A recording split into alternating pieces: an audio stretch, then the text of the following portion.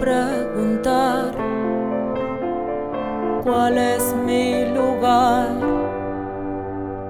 Y esta nuestra historia, ¿dónde va a parar? Apago la imaginación, no quiero ni pensar en posibilidades que me lleven a dudar.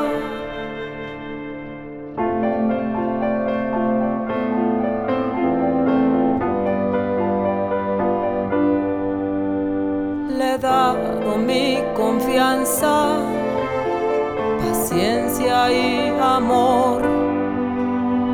Solo pensar en perderlo me llena de terror. Me atreveré a preguntar cuándo terminará,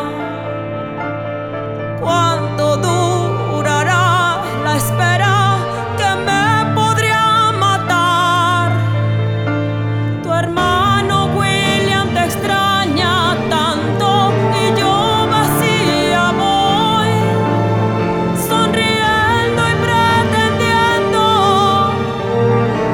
algo que no soy.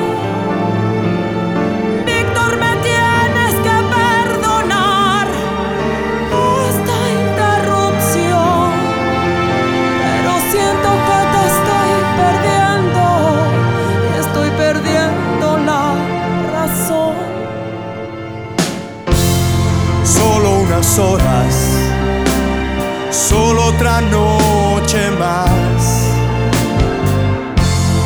Esta tormenta a la gloria nos llevará.